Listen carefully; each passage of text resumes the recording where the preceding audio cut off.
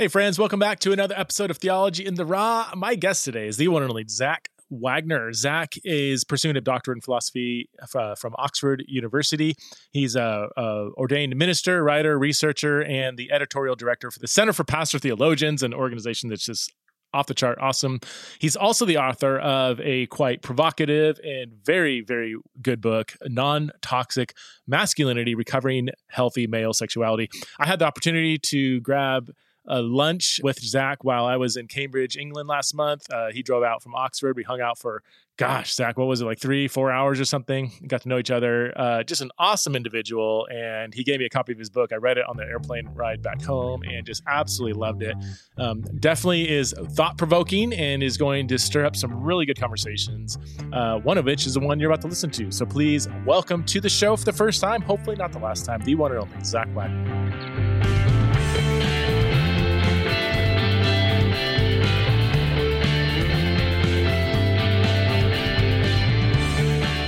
All right, Zach Wagner, author of Non-Toxic Masculinity, Recovering Healthy Male Sexuality. Even the title is provocative, which I'm going to ask you to define toxic masculinity, define purity culture. But I'll just say this up front, man.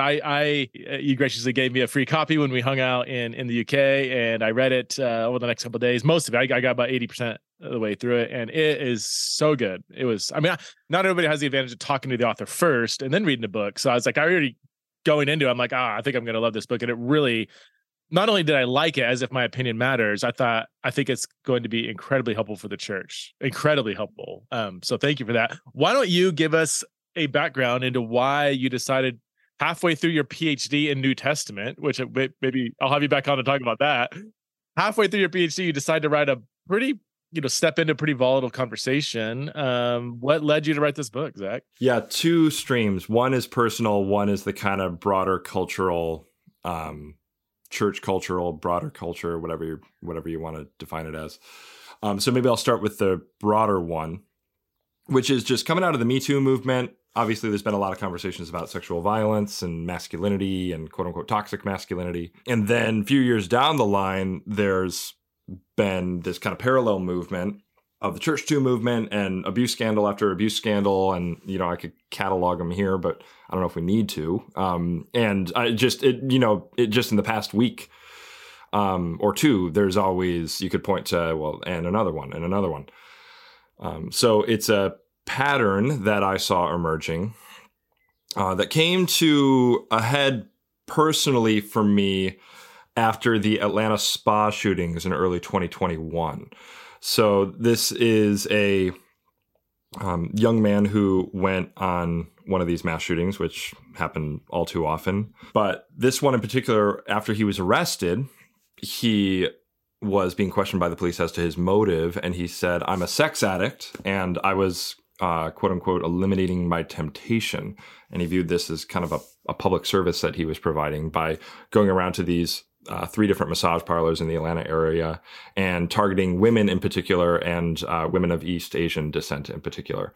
Kind of as the story unfolded, come to find he's raised Christian, young man, baptized member of a Southern Baptist church in the area, and had been participating in their youth ministry, if I'm not mistaken, as recently as like a year before the shooting. Wow. And there was something about that event in particular that stuck in my mind because this, obviously, he carried it to this grotesque logical extreme of these women are causing me to sin. There are occasions of temptation, really dehumanizing. And he took it to this extreme of literally killing them and viewing that as the solution to that problem.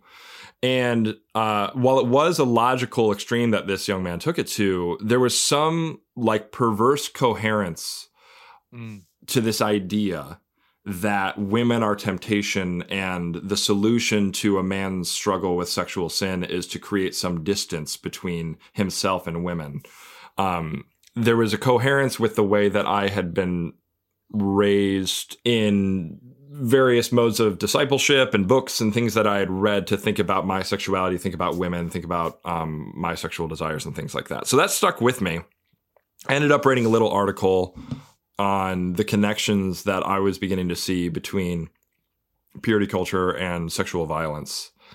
That's kind of and that article got a little bit of traction, and through some conversations with people ended up reaching out to IVP and talking about the possibility of doing a book and whatnot. Our mutual friend, Todd Wilson, who is partially to blame for the fact that I actually decided to try to write the book during my PhD program, because I was like, Todd, I'm really just torn up about this stuff, but I thought maybe sometime in like my 40s, I might write a book on masculinity or something like that.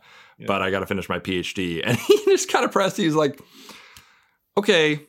And I mean, Todd, he's not one to kind of back down from a challenge. So he's like, well, if you feel like the Lord is telling you to maybe do this now, don't ignore that just because it sounds like a lot of work. So he connected me with some people.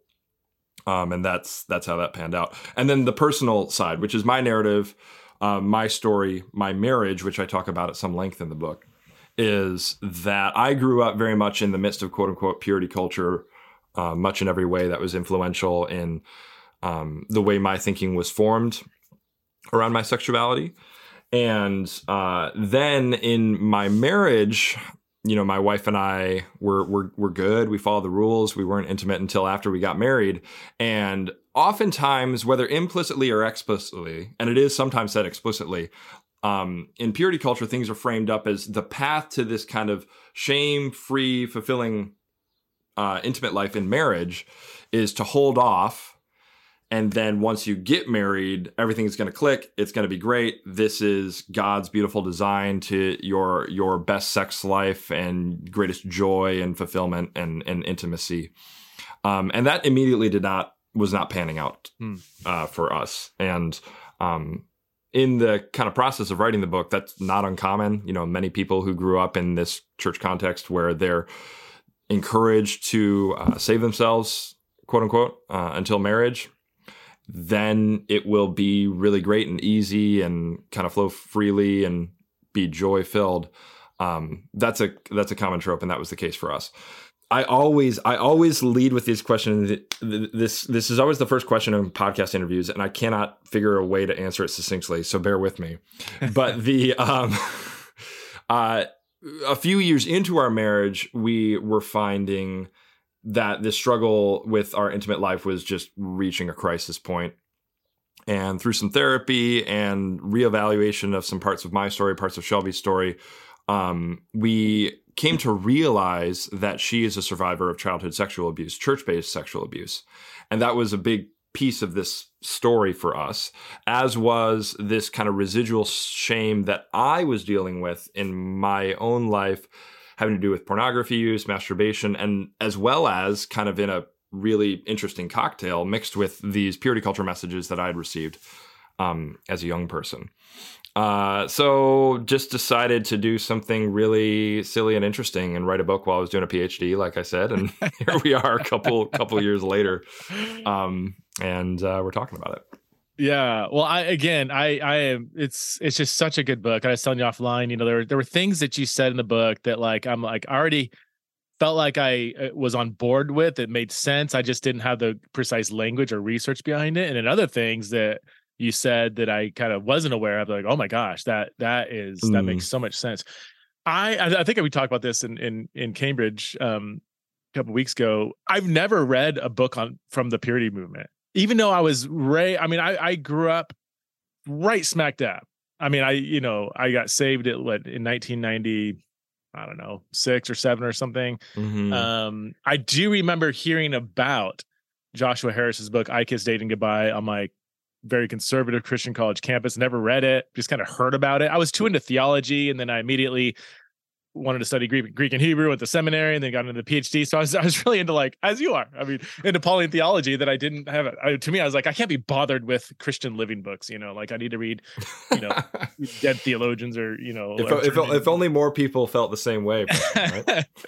So I guess, but I'm sure there were implicit messages that I've absorbed. I'm not denying that at all. I just, the direct lingo, kind of I didn't read Every Man's Battle, and I didn't even know, I didn't hear about that book until 5 years ago.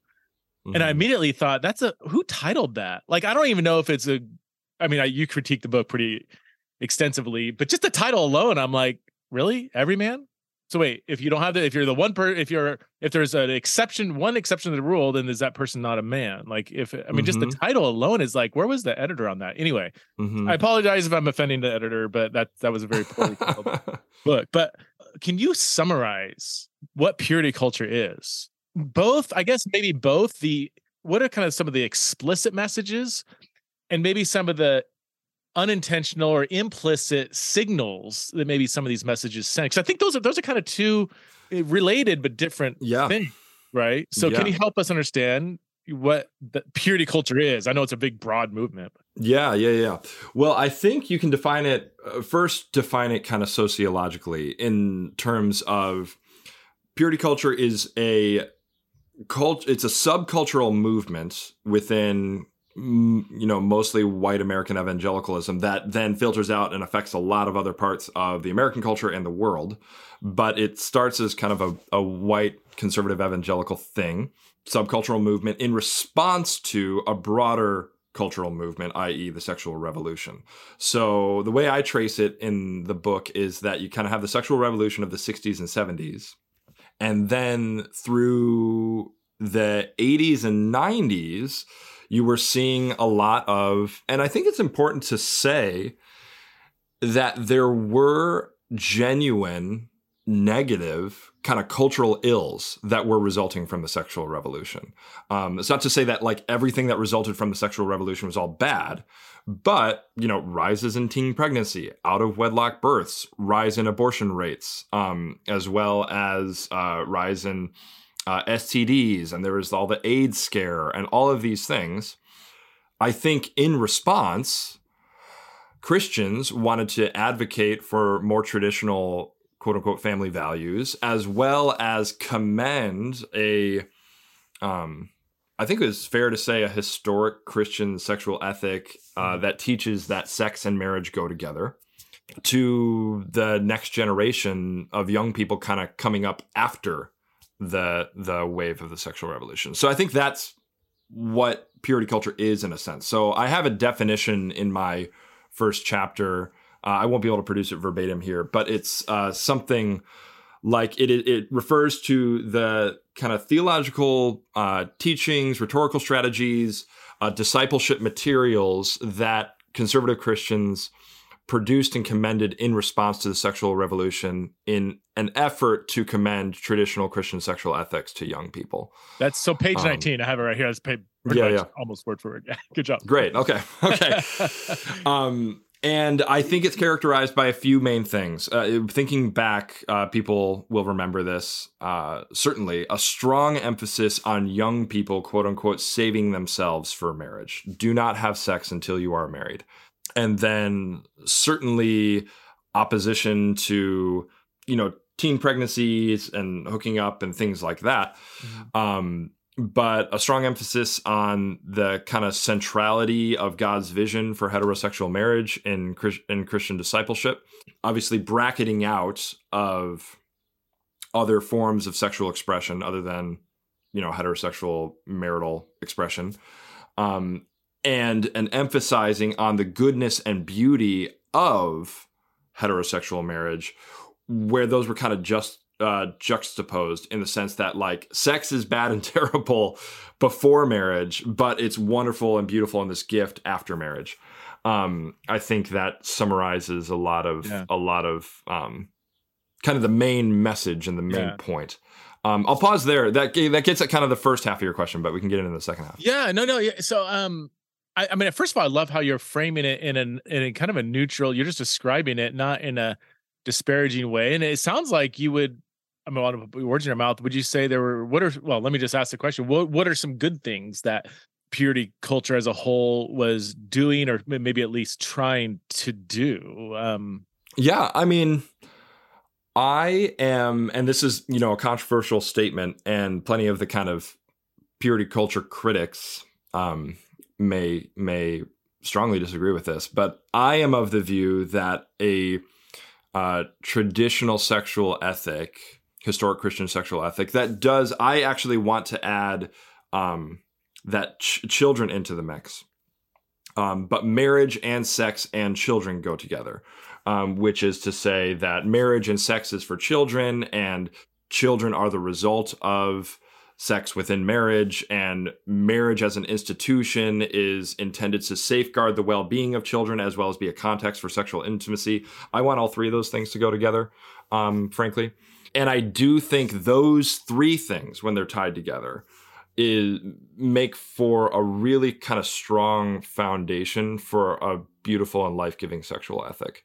So purity culture, in as much as it was attempting to commend the appropriateness and the beauty of the kind of uniting of those three things, is attempting at something very good, it seems to me. And it is the case, what I was saying before, that there was by certain metrics, it's not unfair to say, an uptick in certain types of human suffering after the sexual revolution. And negative outcomes associated with single parenthood and things like that. Purity culture was reacting to something that was actually not great in certain ways. So that, I think, is something that's important to keep in mind. I think on balance, my book definitely leans much more into the critical than kind of celebrating the good intentions of purity culture, right, or something like that. But I try to acknowledge places where I see some value and places where I certainly can identify good intentions and things like that. Yeah, I felt like that. I mean, it's definitely critical of purity culture, but I mean, in as much as you're actually representing what was taught, I mean, there's some stuff to be very critical about. Why don't we just go there? What are some?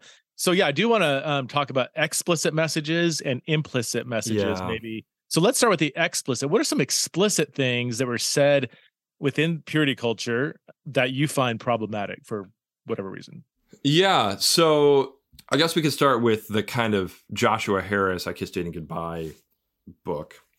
And I really don't want to beat up on Joshua Harris, the poor guy.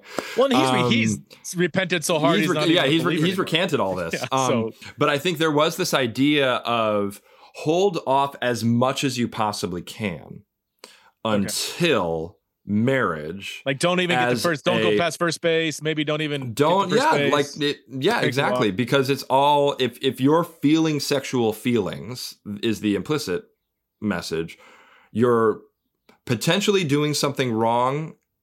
At worst, at best, you're playing with fire. Is the way that this is kind of framed up, perhaps. And I think, in as much as a certain paradigm of courtship or how do people pair off and get married was kind of elevated as the quote unquote biblical one, that I think is pretty unhelpful. Let's just take the Book of Ruth. Is the Book of Ruth a guidebook to finding your spouse in all times and cultures? No, it's not. And Ruth does some kind of interesting and potentially threshing floor, what's going on there, just kind of presenting herself to Boaz, and Boaz is the one who's whoa, hold up. There's different interpretations of what's going on there. But she literally gets oiled up and goes and snuggles up for sure. And Orpah is get dolled up and just lay at the foot of his bed after he's been drinking. I don't know if we want to commend that to any young women. After his heart is merry. After his heart is merry. Why don't you go into the bedroom of a man who is, at least 20 years older than you, looking as good as you can possibly look? Yeah, it's just a bit silly. I got a little sidetracked from the purity culture thing, but I think a lot of culturally situated ideas about courtship, marriage, sex, and whatnot were packaged as if they were just the obvious quote unquote biblical teaching. That to me is pretty unhelpful. A lot of explicit messaging, honestly, associated around this damaged good theology. If you are sexually intimate or have a sexual history going into your marriage, you are then of less value to your spouse. You have given a gift away that they deserved, and who would ever want you, and all of this, and it's usually not said quite that way in the books. But a distinction that I think people don't always realize is that yes, this was happening in the books, but it was also happening like in youth groups constantly. And like parents were saying stuff and friends were saying stuff to each other and, campus ministry and like a lot of this stuff that isn't a lot of, it seems to me, the most damaging stuff is not on record.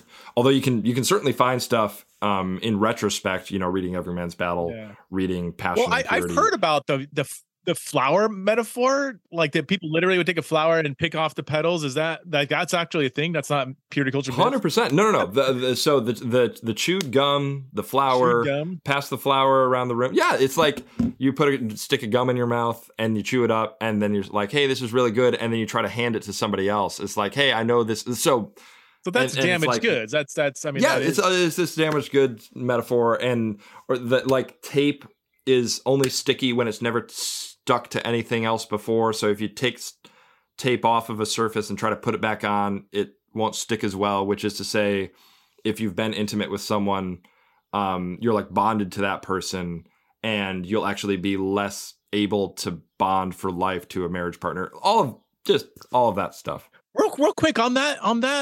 I mean, I've dabbled a little bit in the science of it. Is there some truth to that? Is it oxytocin or whatever? Isn't there like a bonding hormone that's released through sexual encounters or something? Or yeah, I'm pretty sure orgasm releases bonding kind of. Yeah. I'm not saying that's therefore a good way to go about that, but that maybe it might be. Is it based on? No, I think, but I don't know if it would be fair to say. And you and I are both speaking kind of out of our lane in this in this moment. I don't know if it would be fair to say that you are necessarily less able to bond with someone in the future because you had been intimate with someone else in the past. I think that's the case.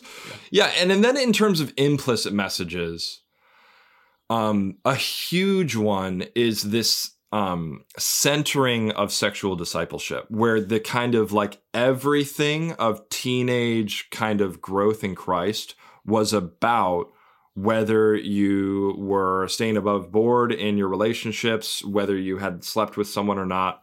Your sexuality was the be end and end all of what it meant to follow Christ. And that's not just limited to teenage discipleship. I think that's something that the church kind of can fall into in the cultural wars broadly, where we kind of exceptionalize and center sexuality, both in our public engagement as well as in our kind of personal fulfillment, or fulfillment's not the right word, our personal walk with the Lord, I suppose, where if I feel I have a subjective sense that things are going well as it relates to my sexual integrity or discipleship or purity, whatever word you want to use there, then everything's going great. Like if sex is going well, then it's going well. But if sex is going poorly, by whatever subjective measure I'm measuring that, I'm a farce. I'm a joke of a Christian. Everything is just a joke, and I'm terrible and disgusting and all of this. Like you could be like a 16-year-old could receive the implicit or explicit messages. Well, a blend of both probably, that, while they are laughing at racist jokes, while they're kind of dehumanizing women, and they can care less about the poor, and they're being misogynistic, but man, they haven't looked at porn in a month. So they're not kissing their girlfriend, so they can say, wow, so I'm being an amazing Christian. Is that you're saying that purity culture kind of fostered that kind of messages? Yes, precisely. And something I talk about in the book that I think is indicative of this, and this is just speaking for me, but I think a lot of people who grew up in the kind of conservative evangelical church, when they hear the word purity, they think sexual. Yeah. Like it has become this term, at least purity in context of like Christian discipleship. It has these sexual connotations. And that's not to say biblically the language around purity, both in the Greek and the Hebrew, does not sometimes clearly have sexual connotations. It absolutely does.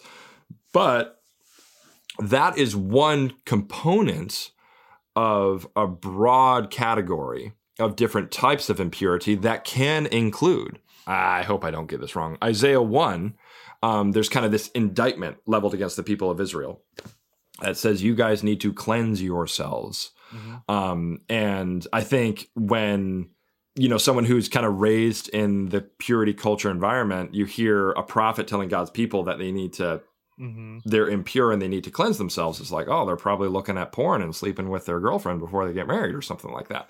But it actually is not the case. It is, you are oppressing the widow and you're meting out injustice and all sorts of categories like that.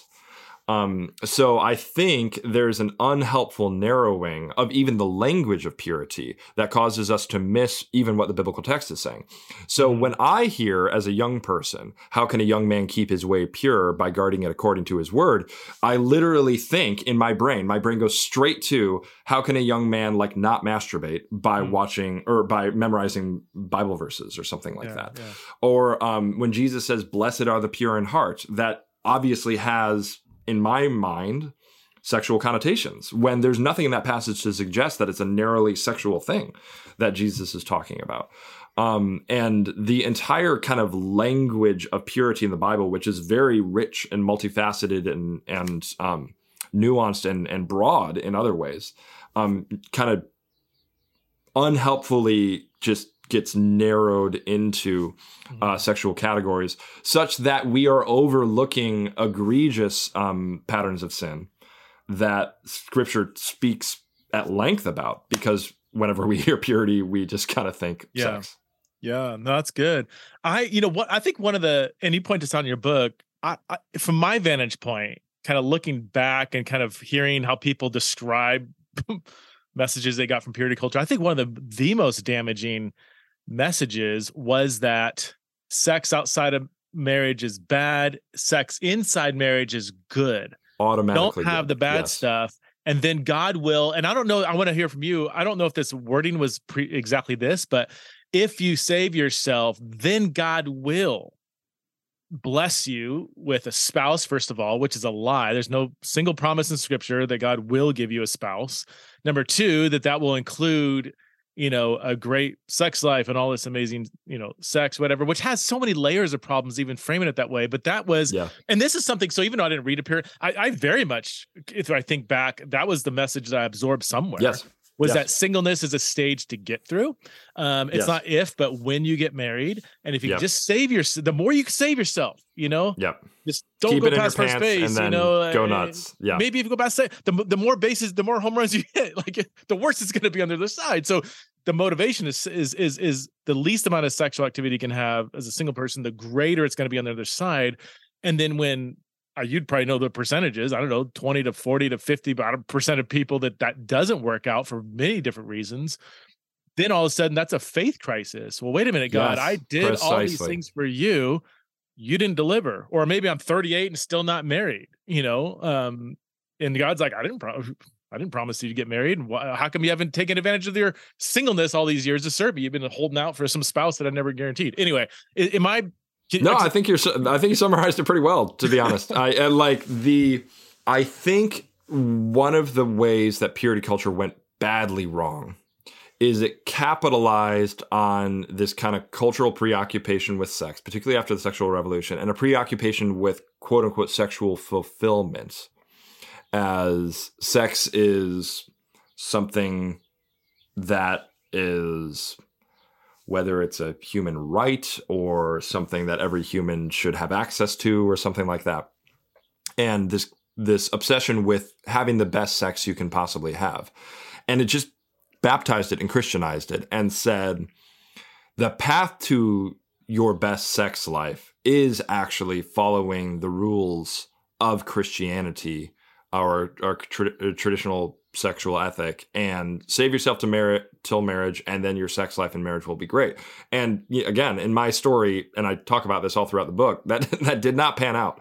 And I think, people that I've talked to who have been willing to open up this part of their lives to me, that's a disaffecting thing. That's a if you feel like your pastor or your parents or it was all just hyped up and it was made into this thing and you felt like God promised you something, even if the word promise isn't stated explicitly, there's the well, why are we doing this? Why are we holding off? The culture, like the culture around us is going nuts, but we're kind of keeping it boundaried.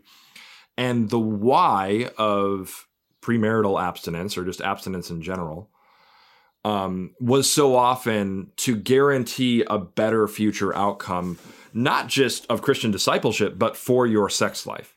Maximizing your sex life after marriage is kind of the motivation. Yeah, absolutely. So it's a down payment on your future sexual fulfillment in marriage. And so you're saying that wasn't necessarily explicitly stated. I can say from the little I, but was definitely implied like that. For sure. Strongly implied, if not explicitly stated. Yeah, I mean, and going back to the damaged goods stuff, there's a carrot and a stick in purity culture. There's the kind of carrot of your best sex life later is kind of my cheeky way of saying it in the book. But then there's also the stick of like, if you screw this up, you're destroying your future marriage, or you'll never be able to get it back, and all of these types of messages as well.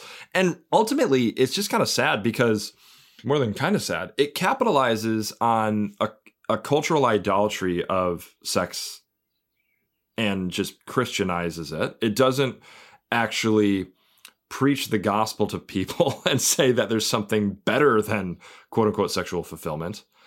I had a second thought there, but we can just leave it at that. It just capitalizes on idolatry, and it doesn't make people worshipers of God and of Christ, it seems to me.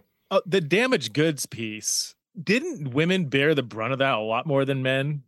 Like, yes. My anecdotal experience here is going to be more after the fact. It seems like the majority of people I talk to that have been legitimately like really hurt, harmed, whatever, by the purity messages, almost or most of, not all, but many of them, most of them are women, and it's specifically this kind of damaged goods that has produced ongoing problems in their sex lives and marriage or whatever like that really sunk deep. Is that would you say that the messages were more directed at women being damaged goods, or on the damaged goods point?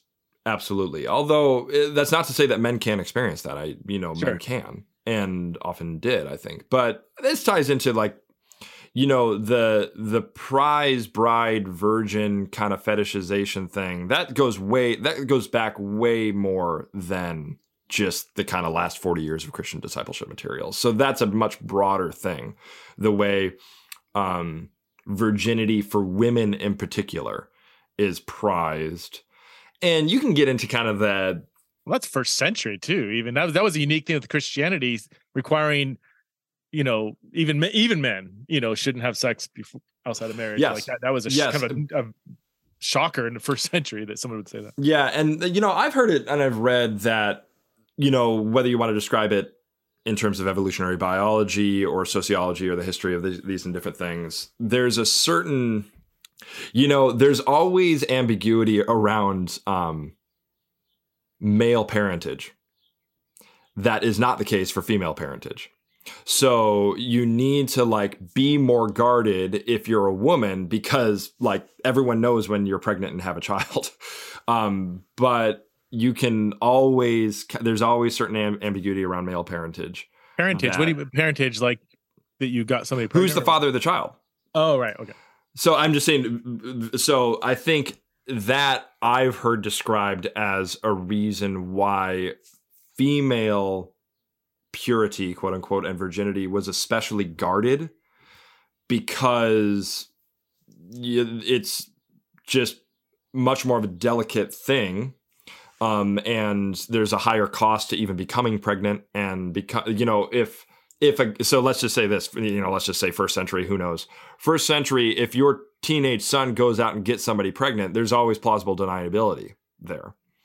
But if someone comes and gets your teenage daughter pregnant, there's no way around that. Like that's a ruined, quote unquote, scenario for her future marriage and life prospects. So, we're getting off on that a little bit, but to get back to the kind of purity culture, I think it's right that women bore the brunt of that. And I think it's interesting that in terms of kind of the dozen or more books that have been written kind of as, quote unquote, deconstructing purity culture or something over the last 6-7 years, Almost all of them have been written by women.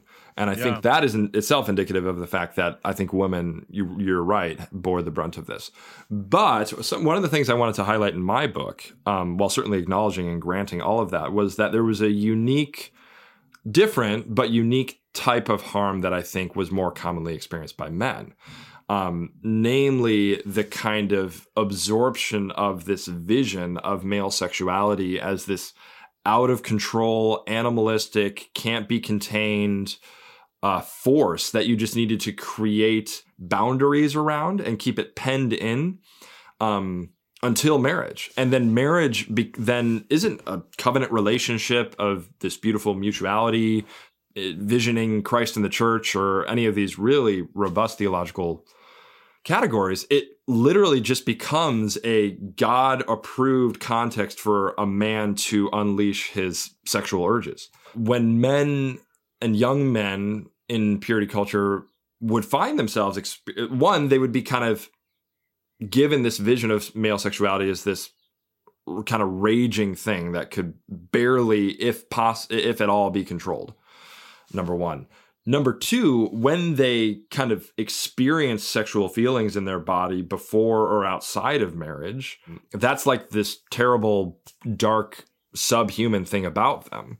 And was a relatively less of an emphasis on the goodness and beauty of human sexuality, even outside of marriage, by which I mean, like, whether you're married or not, your sexualness, your sexual desires, your existence as an embodied sexual creature is a good thing. It's not like that's a bad thing about your humanity until you get married, and then it becomes a good thing about your humanity. Because that implicitly idolizes marriage too. Because it's like, 100%. What do single people do? Yeah, if they never get married. It makes marriage salvation is actually what it does. Like, Jesus is no longer the source of salvation. Marriage is the source of salvation. Marriage is what rescues you from your sinful sexual desires and gives you this kind of like release into a fully human way of existing. That kind of vision of, this is a key theme in the book, that vision of male sexuality as this dark thing that needs to be contained, I worry becomes a self-fulfilling prophecy, number one. Number two, I think because of that, a lot of men experience a lot of shame around their sexuality in Christian spaces. So if women are shamed for causing others to experience sexual desire, men are shamed for experiencing sexual desires themselves. And something I say in the book is that if women are viewed as objects, they're dehumanized because they're viewed as objects. Men are dehumanized because they're seen as animals. Or last one I say is that if men are sex machines, then women are just like machines for sex. They're toys in a way, and men are just like these robots that need to follow their programming, and given the certain circumstance and stimulus, they'll just won't be able to help but indulge in that. And it's and this is itself a baptizing of certain cultural stereotypes. There's I know it's Billy Crystal. And it's not like I'm not the generation that grew up with Billy Crystal. I just know this is a line from him, where there's the joke that women need a reason to have sex, men just need a place. I think I said this to you when we were hanging out. And I think that's this kind of cultural idea that men are just these meatheads that will attack sex like red meat, like a dog would attack red meat or something like that. That messaging, given especially to young men, I think sets them up for a sub-Christian vision of what it means to be a mature man. So that's the negative side. Would love for you to kind of reconstruct now, like, what is a healthy male sexuality then? Yeah. So one of the big things that I try to do is replace this purity paradigm with a paradigm of growing up into maturity and Christ-likeness. So in a purity paradigm, you enter into your sexual experience, what do you want to say, at adolescence, as kind of perfect. It's an Edenic state where there's no sin that has corrupted you or stained you. And then the goal becomes to make it to the goal of marriage as intact as kind of close to your Edenic state as you possibly can. And then you kind of unleash your 100%. You've made it. Yeah, you unleash your endemic state onto your go nuts. Yeah. But that's just not how life works. Like who arrives at their marriage with like no regrets about any of their choices or their formation sexually in any way whatsoever? Like no one does. Like no one ever like makes it in this kind of quote unquote pure state, because that's just not how life works in a fallen world. And then importantly, it doesn't even allow for the possibility that even before that sexual awakening at puberty, there's a tragic percentage of the population that has sexual experiences forced on them through abuse and exposure to things that are before their time and things like that. So that doesn't work in a purity paradigm. Like there's no kind of way of humanizing people who are sinned against in this way and commending them to beautiful expression of their sexuality that honors the goodness of it and this and that and the other thing. Did purity culture, because if someone was a victim of sexual abuse, did purity culture kind of mishandle that? Did they make them feel like damaged goods? Or that surely couldn't have been an explicit message. No, not an explicit message, but sexual abuse is just not, almost not on the radar at all in these resources. And if you go and read, Emily Joy Allison's Church 2, Rachel Welcher's Talking Back to Purity Culture, Linda K. Klein's Pure. These are all these women authors who kind of broke through on this topic. This is a constant theme, is that there's no existence in the kind of purity culture paradigm of people who are survivors of childhood sexual abuse or adult sexual violence and abuse, for that matter. Just 20 to 30% of people. Yeah. Or women, so I mean, when I put out in a few different channels and just through different networks and relationships, that there were people that I wanted to talk to men about their experiences in purity culture.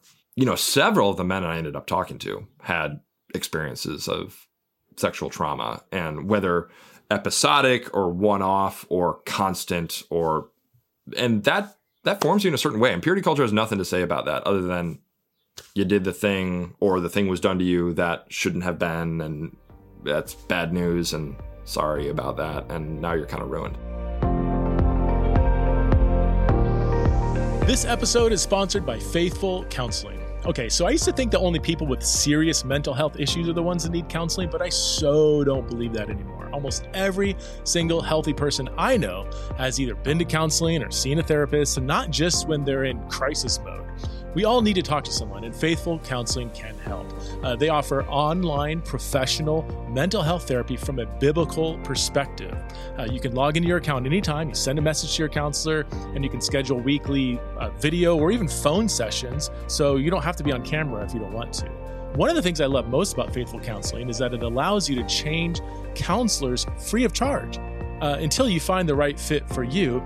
And it's more affordable than traditional offline counseling. And on top of that, financial aid is available. So continue growing into the best version of yourself. Visit faithfulcounseling.com/TITR and get the professional faith-based counseling that you deserve. They've even got a special offer for our listeners right now. You can get 10% off your first month at faithfulcounseling.com/TITR. Thanks again to Faithful Counseling for sponsoring this episode. One of the things I so appreciate about your book that I've seen absent in when I hear people talk about purity culture is just people who are not straight, like gay and lesbian people are just completely left out of the discussion. And if this is, two massive oversights. It seems to me. Sorry to interject. It's huge. Yeah. Like you talk to like gay people now that are raised in that, and it's horrific. Like one kind of comical example is my friend Greg Coles grew up in the church. He's gay, and he was told he recalls with like 12 years old, they would separate the boys and the girls, and then he knew here comes the sex talk, and he's like, okay, guys, this is every man's battle. Every man is gonna be, you're gonna desperately want to look at naked women, and just don't do it. Just don't do it. And then my friend's like, dude, I'm like the holiest person here. I have no desire to look at naked women. Yes. And he thought he was like the most holy, Yes. closest to Jesus person until he started to hear messages of, oh, but even worse than that is if you're Oh, gay. gosh. And he's Oh, like, so oh, so terrible. it's just layers and layers of just not just poor theology, but destructive theology, just feeling like he's not even human, let alone a Christian, because he's not experiencing what every human apparently experiences. But I love that throughout the book, you constantly come back to that. That is so helpful. So yeah. And I do think the kind of paradigm of masculinity, certainly in purity culture, but in the church broadly, is kind of heteronormative, which is to say that part of our performance of quote unquote true masculinity in the church is at least acting like, gender is performance. That, this is the influential theory on what gender is. But if we think about gender as something we perform or we live into, the way we perform masculinity, a key part of it is at least acting like we really badly want to have sex with women. Or we're extremely attracted to like women that the cultural context around us tells us are extremely attractive, or the men that we're in relationship with are modeling to us that they are extremely attracted to, or something like that. Even men who don't experience their kind of innate sexual desire that way are socialized, especially in the church, to act out, like act as if you are desperately like trying not to indulge in a lustful fantasy about these people around you. Whereas in the New Testament, like where on earth is that in the New Testament? It's nowhere.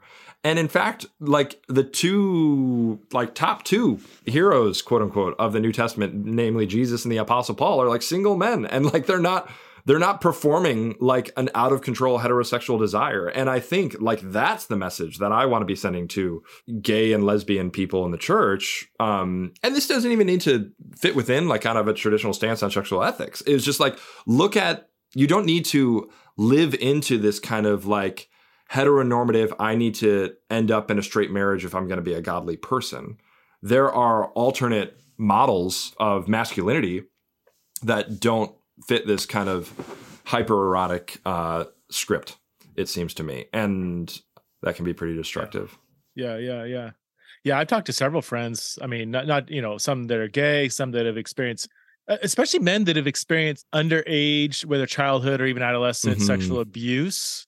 It has really messed. Like one of my friends is pretty, and he's still straight, but he's almost kind of asexual in a sense. Like just does not have that at all, like the raging sexual desire, or whatever, or much sexual desire at all.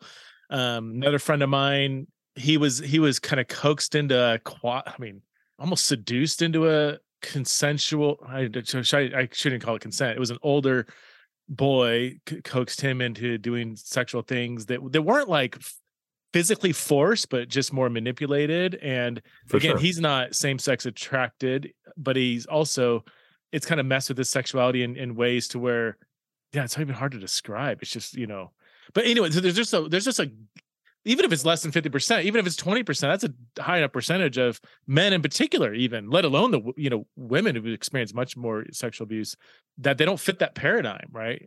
All right. Well, so, okay, I got to find something to disagree with here. I do. I feel like I never finished my thought. So maybe while you're finish your thought, particularly on the paradigm some replacement. So replacing a purity paradigm with a growing up in Christ paradigm. So what I try to do in the second half of the book is, sorry, I didn't mean to say, no, you're not allowed to disagree. Let me talk about something that we agree on. I try to do in the second half of the book is create a narrative where sexuality and the virtue of chastity, even as a way of thinking about it, is something like all Christian virtues that we grow up into. So it actually creates certain ways of thinking about your sexuality or acting out. Yes, they're sinful, but we can also describe them as immature. And because they are immature, we can exhort young people in particular to grow out of them and to grow into a more adult, humanizing, respectful, God-honoring, Christ-like way of living out their sexuality. So an analogy that, you might offer is it a sin for a toddler to throw a temper tantrum? It's like, well, yeah, but that's kind of like not the most helpful way to frame it. It's just like that's something that toddlers deal with. And like, what toddler is going to arrive at age 10 never having never like thrown a temper tantrum and like hit their sister or hit their brother? That's almost impossible. And like that, I think, is almost what we're trying to do sometimes with the purity paradigm, is like raise toddlers to young adulthood having never like gotten mad and hit somebody. And I think similarly, in certain ways, it's not a perfect analogy, but young people, young men, let's just say, will perhaps find like sexually explicit materials and pornography enticing and have to like work through that, or might be developing unhealthy rather habits around masturbation or something like that. And are those things wrong? Yes. And unhealthy? Yes. But they're also marks of a certain type of sexual immaturity that we want to exhort men to grow up out of as they mature. And then similarly, like if you're looking at women in a certain way that is dehumanizing, you find yourself sexualizing all the people around you. You can't have a conversation with somebody without, getting preoccupied with like what it would be like to have sex with them. I think it's like, it's not just that's the inevitable part of being male. You say that's extremely immature and dehumanizing, and you need to grow up because that's a childish kind of like adolescent way of thinking about bodies. And that's not every man's battle. That's actually a profoundly dehumanizing way of being in the world, both to you and to the other people. So I think that gives a little preview of it. Really developed in lots of different ways. But what I'm trying to do in the second half of the book in terms of replacing the purity paradigm with a maturity growing up paradigm. All right, let me try to play devil's advocate on that point. Would you say the same thing about other sins? For instance, racism, rather than saying, you know what, telling a racist joke as a 15-year-old, yeah, I guess that's sin, but it's also immature. And like, we should be okay with kids failing. Of course, they're going to, we shouldn't shame them for being racist as kids. Of course, they're going to, say things that are, mean towards people of a different color, or yes, misogyny is wrong. Dehumanizing women's wrong. But, we should be more okay with them. It's going to happen. They should not be told they're sinners, but it's also just a mark of immaturity. I would not say from that. An audience that can't handle this, I don't necessarily agree with my argument. I'm just trying to have a more interesting conversation here. No. Well, a couple things that come to mind. One is that there's a developmental arc to sexuality where you're innocent of it. And I don't mean, again, in a purity paradigm way, but ideally young kids, my kids are all 6 and under, they're very much innocent of sexuality in a certain way. Like they know about body parts, they know about the differences between boys and girls in that sense, but they are completely innocent of eroticism and sexuality. So as they grow into those forms of body and brain development, there's a certain kind of figuring it out that needs to happen. And then to go back to the like anger analogy or the temper tantrum analogy, those are modes of, well, I don't know if I want to, just because I'm not an expert on it, I don't know if I want to volunteer too much there. But here's what I would say to connect it to the racism thing. I think it is part of human nature, and a part of human nature that often gets bent to be tribal, or to notice differences and other people.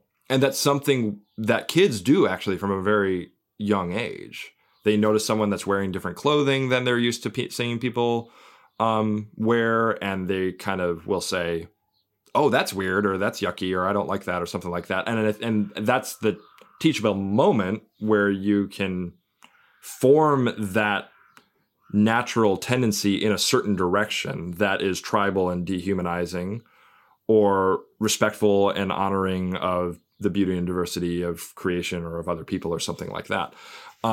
So I would say racism is not an innate sin, just as like sexual sin is not innate. It's actually a bending of a certain aspect of human nature. It's a qualification of human nature towards a vice.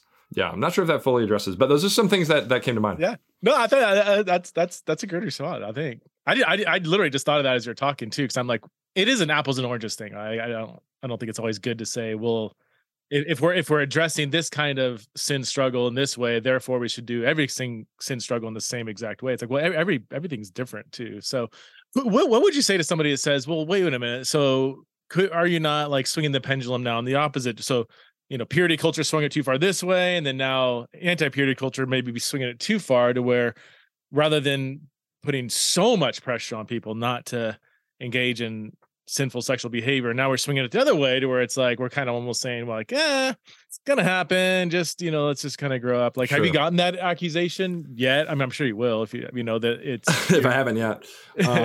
like sexual immorality is treated among other sins, Sure. pretty seriously in scripture. Like, it doesn't, Yeah. No, and I think that's a thing that if I were to critique some of the critics of purity culture, and I don't want to paint with a broad brush here, but there are some who will make Christianity into itself a kind of tool of sexual liberation, in a way that, I don't want to be disrespectful to that perspective, but in a way that I find hard to digest relative to scripture and to the Christian tradition. Like, to your point, sexual immorality is a thing. It is a thing that scripture speaks to, a thing that scripture condemns, and it is not really sustainable to say that boils down to something like consent. It certainly includes that. I think the logical kind of theological foundation for consent is human dignity and the Imago Dei, certainly.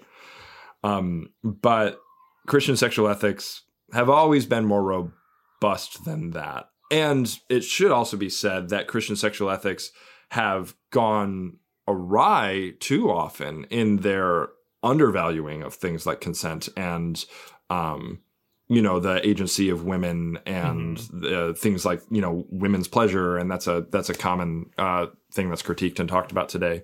And I think that's a very good development. I don't pretend the book is not reactionary. It's definitely reacting to something, which was reacting to something, and there will be another reaction to whatever I'm saying here. Yeah. So I don't pretend it's not that. And I will also grant that I do, without giving explicit permission to indulge in things that I believe scripture and the Christian tradition would fairly unanimously say are outside of God-intended telos for human sexuality.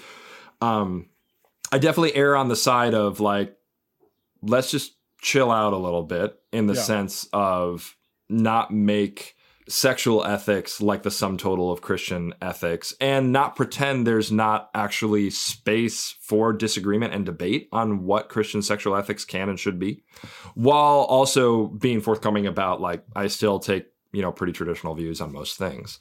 So I definitely, I err on that side, but I think that's to my primary audience, which is people who grew up with this kind of purity culture narrative.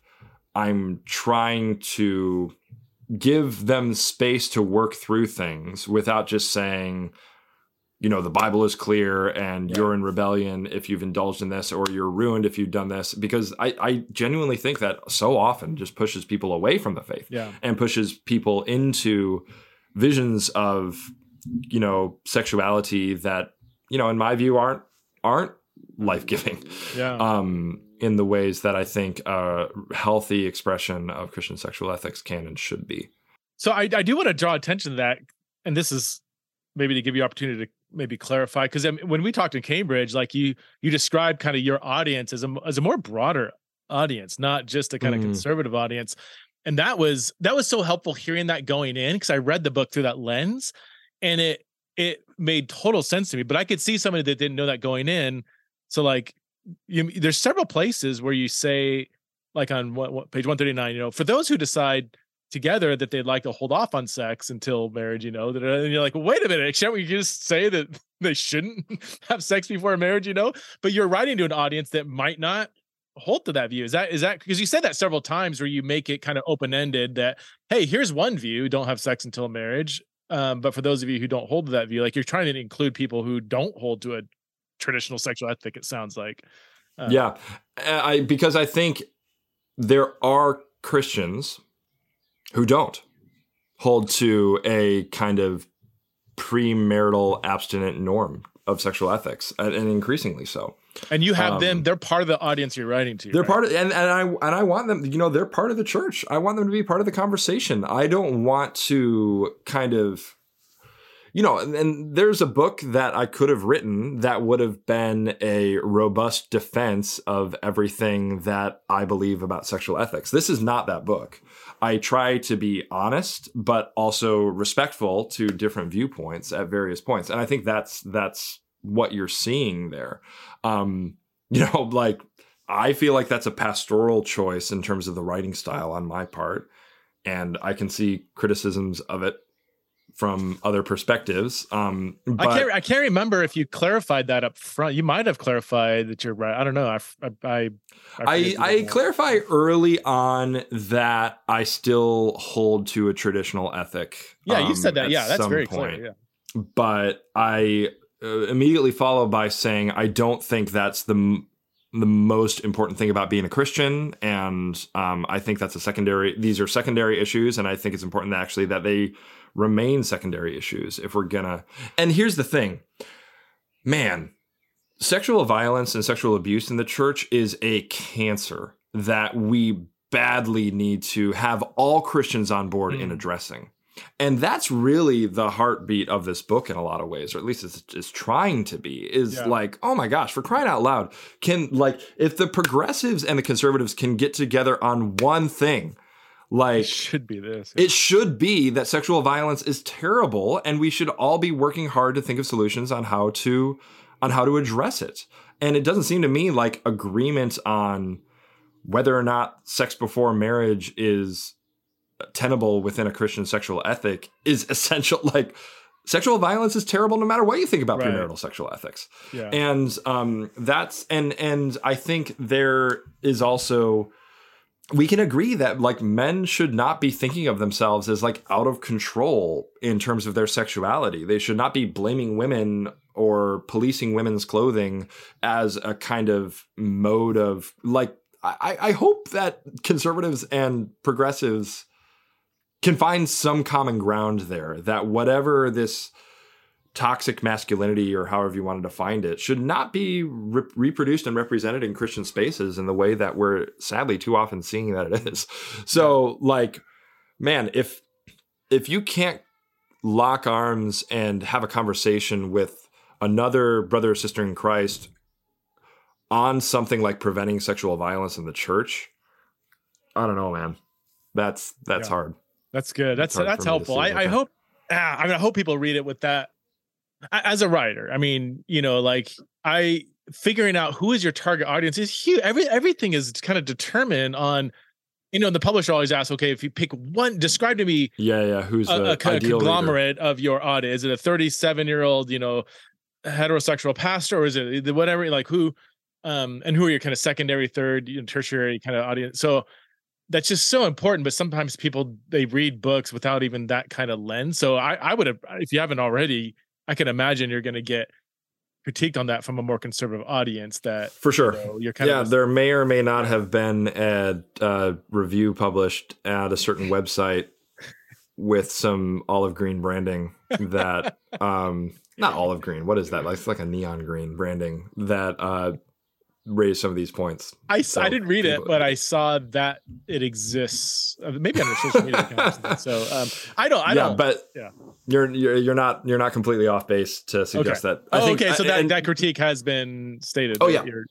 Yeah. And I would imagine I don't. While I've got the advantage of talking to you, and once you explain, it's like, oh, totally, that makes sense. Just from a writing perspective, I can see someone that didn't have that clarity, maybe.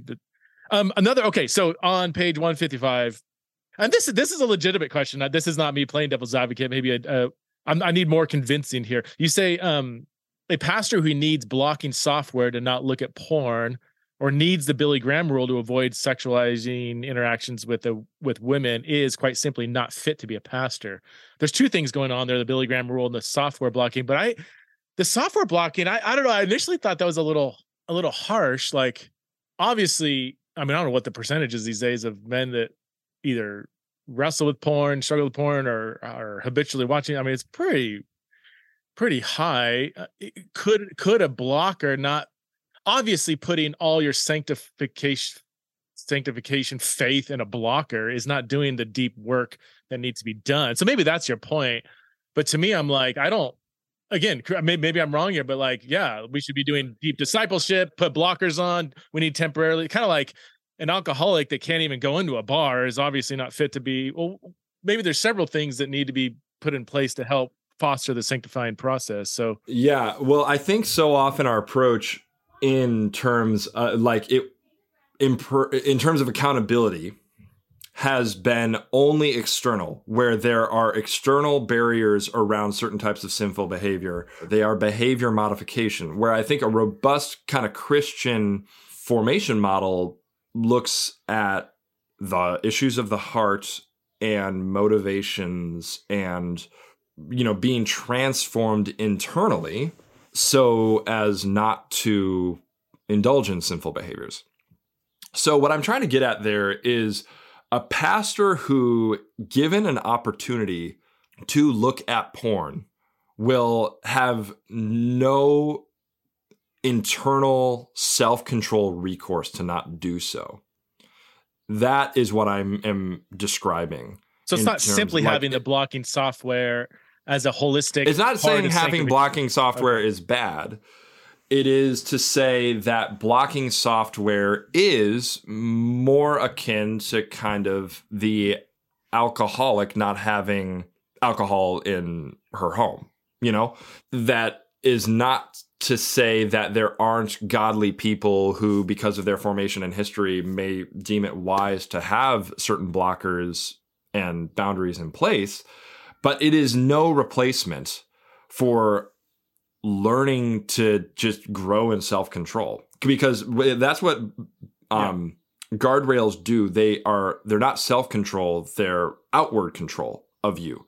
And what Christian virtue is developing the ability to actually control yourself. And even when you are faced with a sexually charged situation or a sexually explicit thing that happens across your view or something you're watching or something you're online doing, you can actually just reject that and move on. You don't need.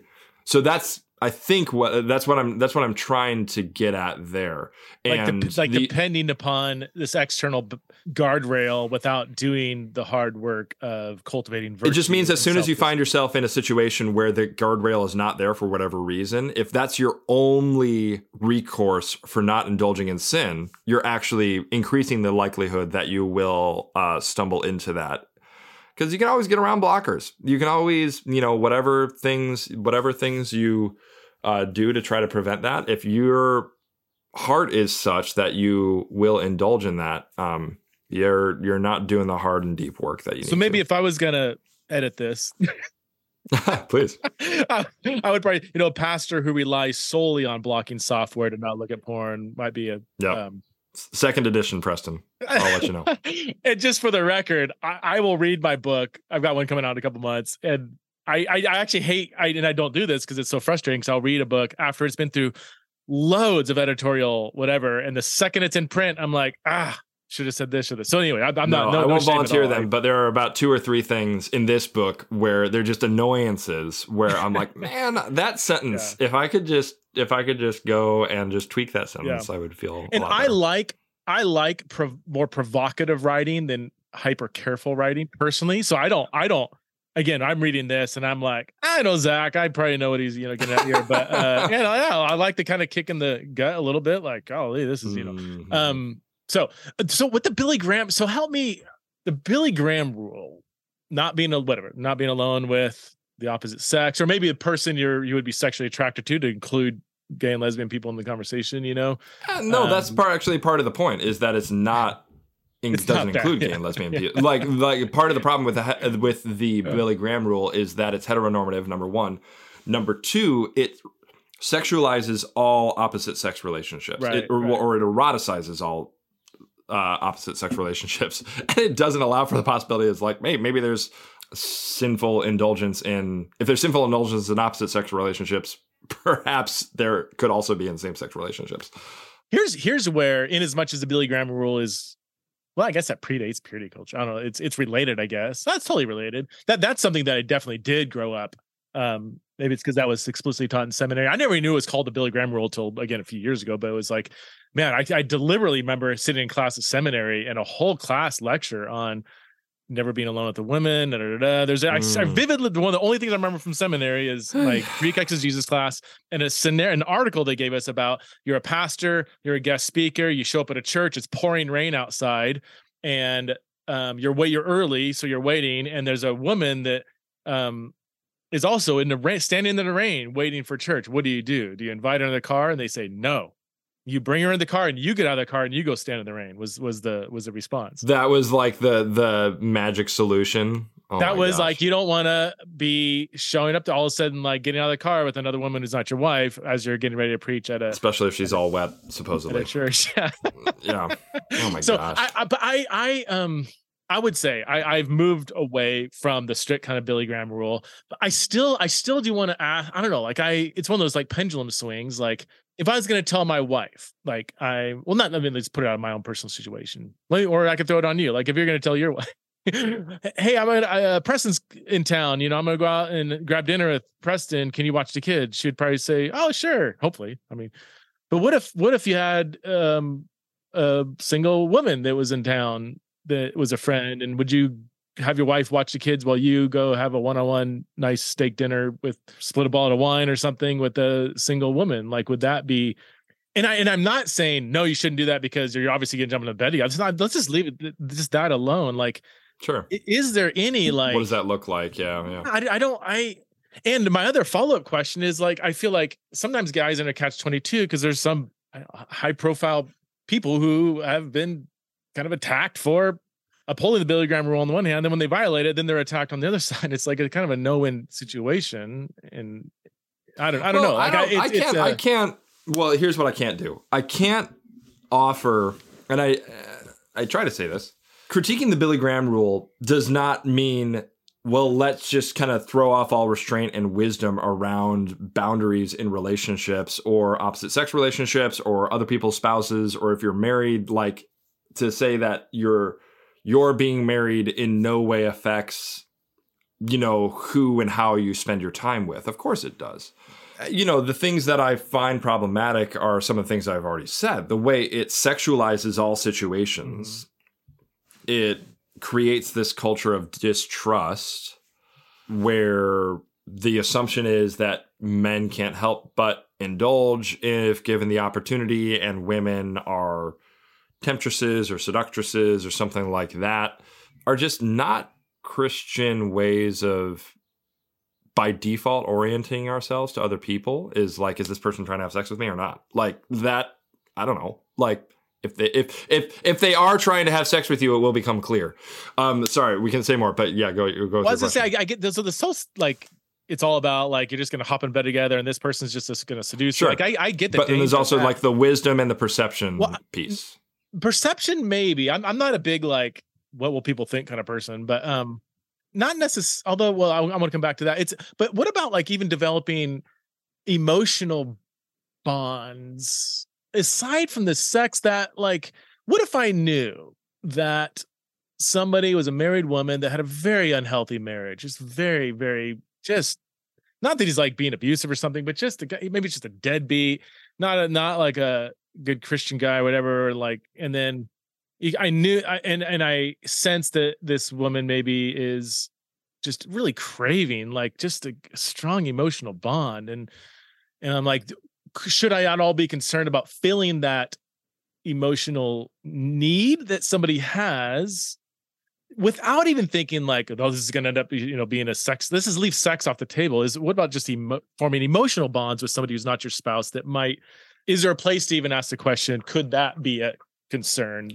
Well, the fact that you're raising it as like a specific like hypothetical situation, and this is far different than like the woman getting drenched in the rain scenario, which I think we can both agree is pretty ridiculous. Like, it just raises that perhaps there are like case by case situations that would require certain wisdom and boundaries. And I think people who I know who have pastored for a long time have at times found themselves in situations where they do need to be emotionally guarded and create certain boundaries. But that's not just even like a pastoral or a sexual wisdom thing. That's just like relationship wisdom. Is there are boundaries around relationships that I don't know if need to be like sexualized in the way they often are with the Billy Graham rule. The other thing that I'll say is real quick for clarity, Zach. So the Billy Graham rule is more explicitly about. It's about two things, as I understand it. It's about avoiding the actuality of sexual scandal. Like if you are one-on-one, you are more likely to form these kind of emotional bonds, like you could be propositioned or something like this. Or the appearance of scandal is it's framed up as like, this is about being above reproach. You don't even want to give someone the opportunity to think that you were, hanging out with this person and driving somewhere together. Like that's itself bad news. And I get like there are public figure dynamics, like for politicians, like politicians probably want to avoid being photographed in a car alone with someone who is not their spouse if they're in a heterosexual marriage, for instance, with someone who's opposite sex. Like there are just optic situations that people are concerning. But the way that's blown up and made into this kind of standardized rule, the most important thing is that women end up on the short end of this, and that women end up being excluded from spaces, being excluded from conversations, being given second tier pastoral care, and are not given the respect that they deserve because some guy has the wrong idea that she's like trying to sleep with him. And she's like, no, I just want to talk about this situation in my life. And I want to talk with someone who can offer me wisdom about the scriptures and this and that, to address that.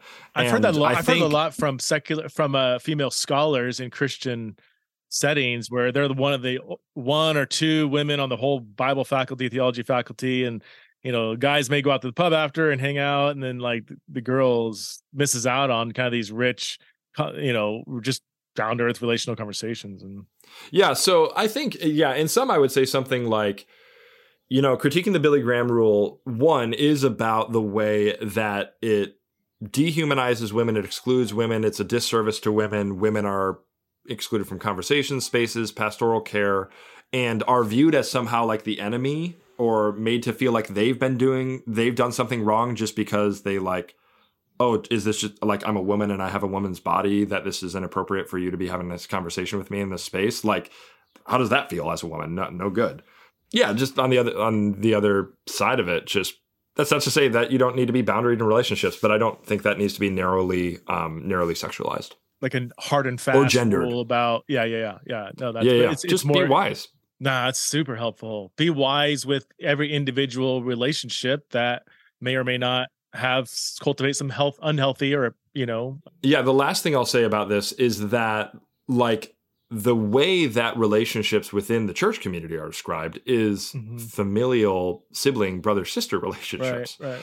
It's not to say that it's a perfect metaphor, but like if my sister is visiting, like I'm going to go out to lunch with my sister. That's not to say that you should never consider whether it's a good idea if you're a married person to be one-on-one with someone of the same gender as the person you're married to. I'm not saying that, but I'm just saying the Bible commends an intimacy of relationship and a kind of openness of community that is akin to a family for the Christian community. And it just this is what Jesus modeled in his ministry as well, a radical kind of openness to being in close proximity with an intimate relationship with women. Thank you so much, dude, for being on the show. It's been great getting to know you in person and now via Zoom. Usually it's Zoom first and in person second, but this is great. We did it the right way. Yeah. So, your book, once again, Non-Toxic Masculinity, Recovering Healthy Male Sexuality. It's out wherever books are sold. I would highly, highly encourage people to go read it. I mean, it's so readable, so practical, and yet you are a scholar. So like you have the scholarly kind of backing and precision and research without it feeling that way, which is a really, that's a hard space to write in, and you do it very well. So thank you for your work in this book in particular. I hope everybody listening goes out and buys it and reads it. Yeah, so thanks for having me on, Preston. This was a lot of fun.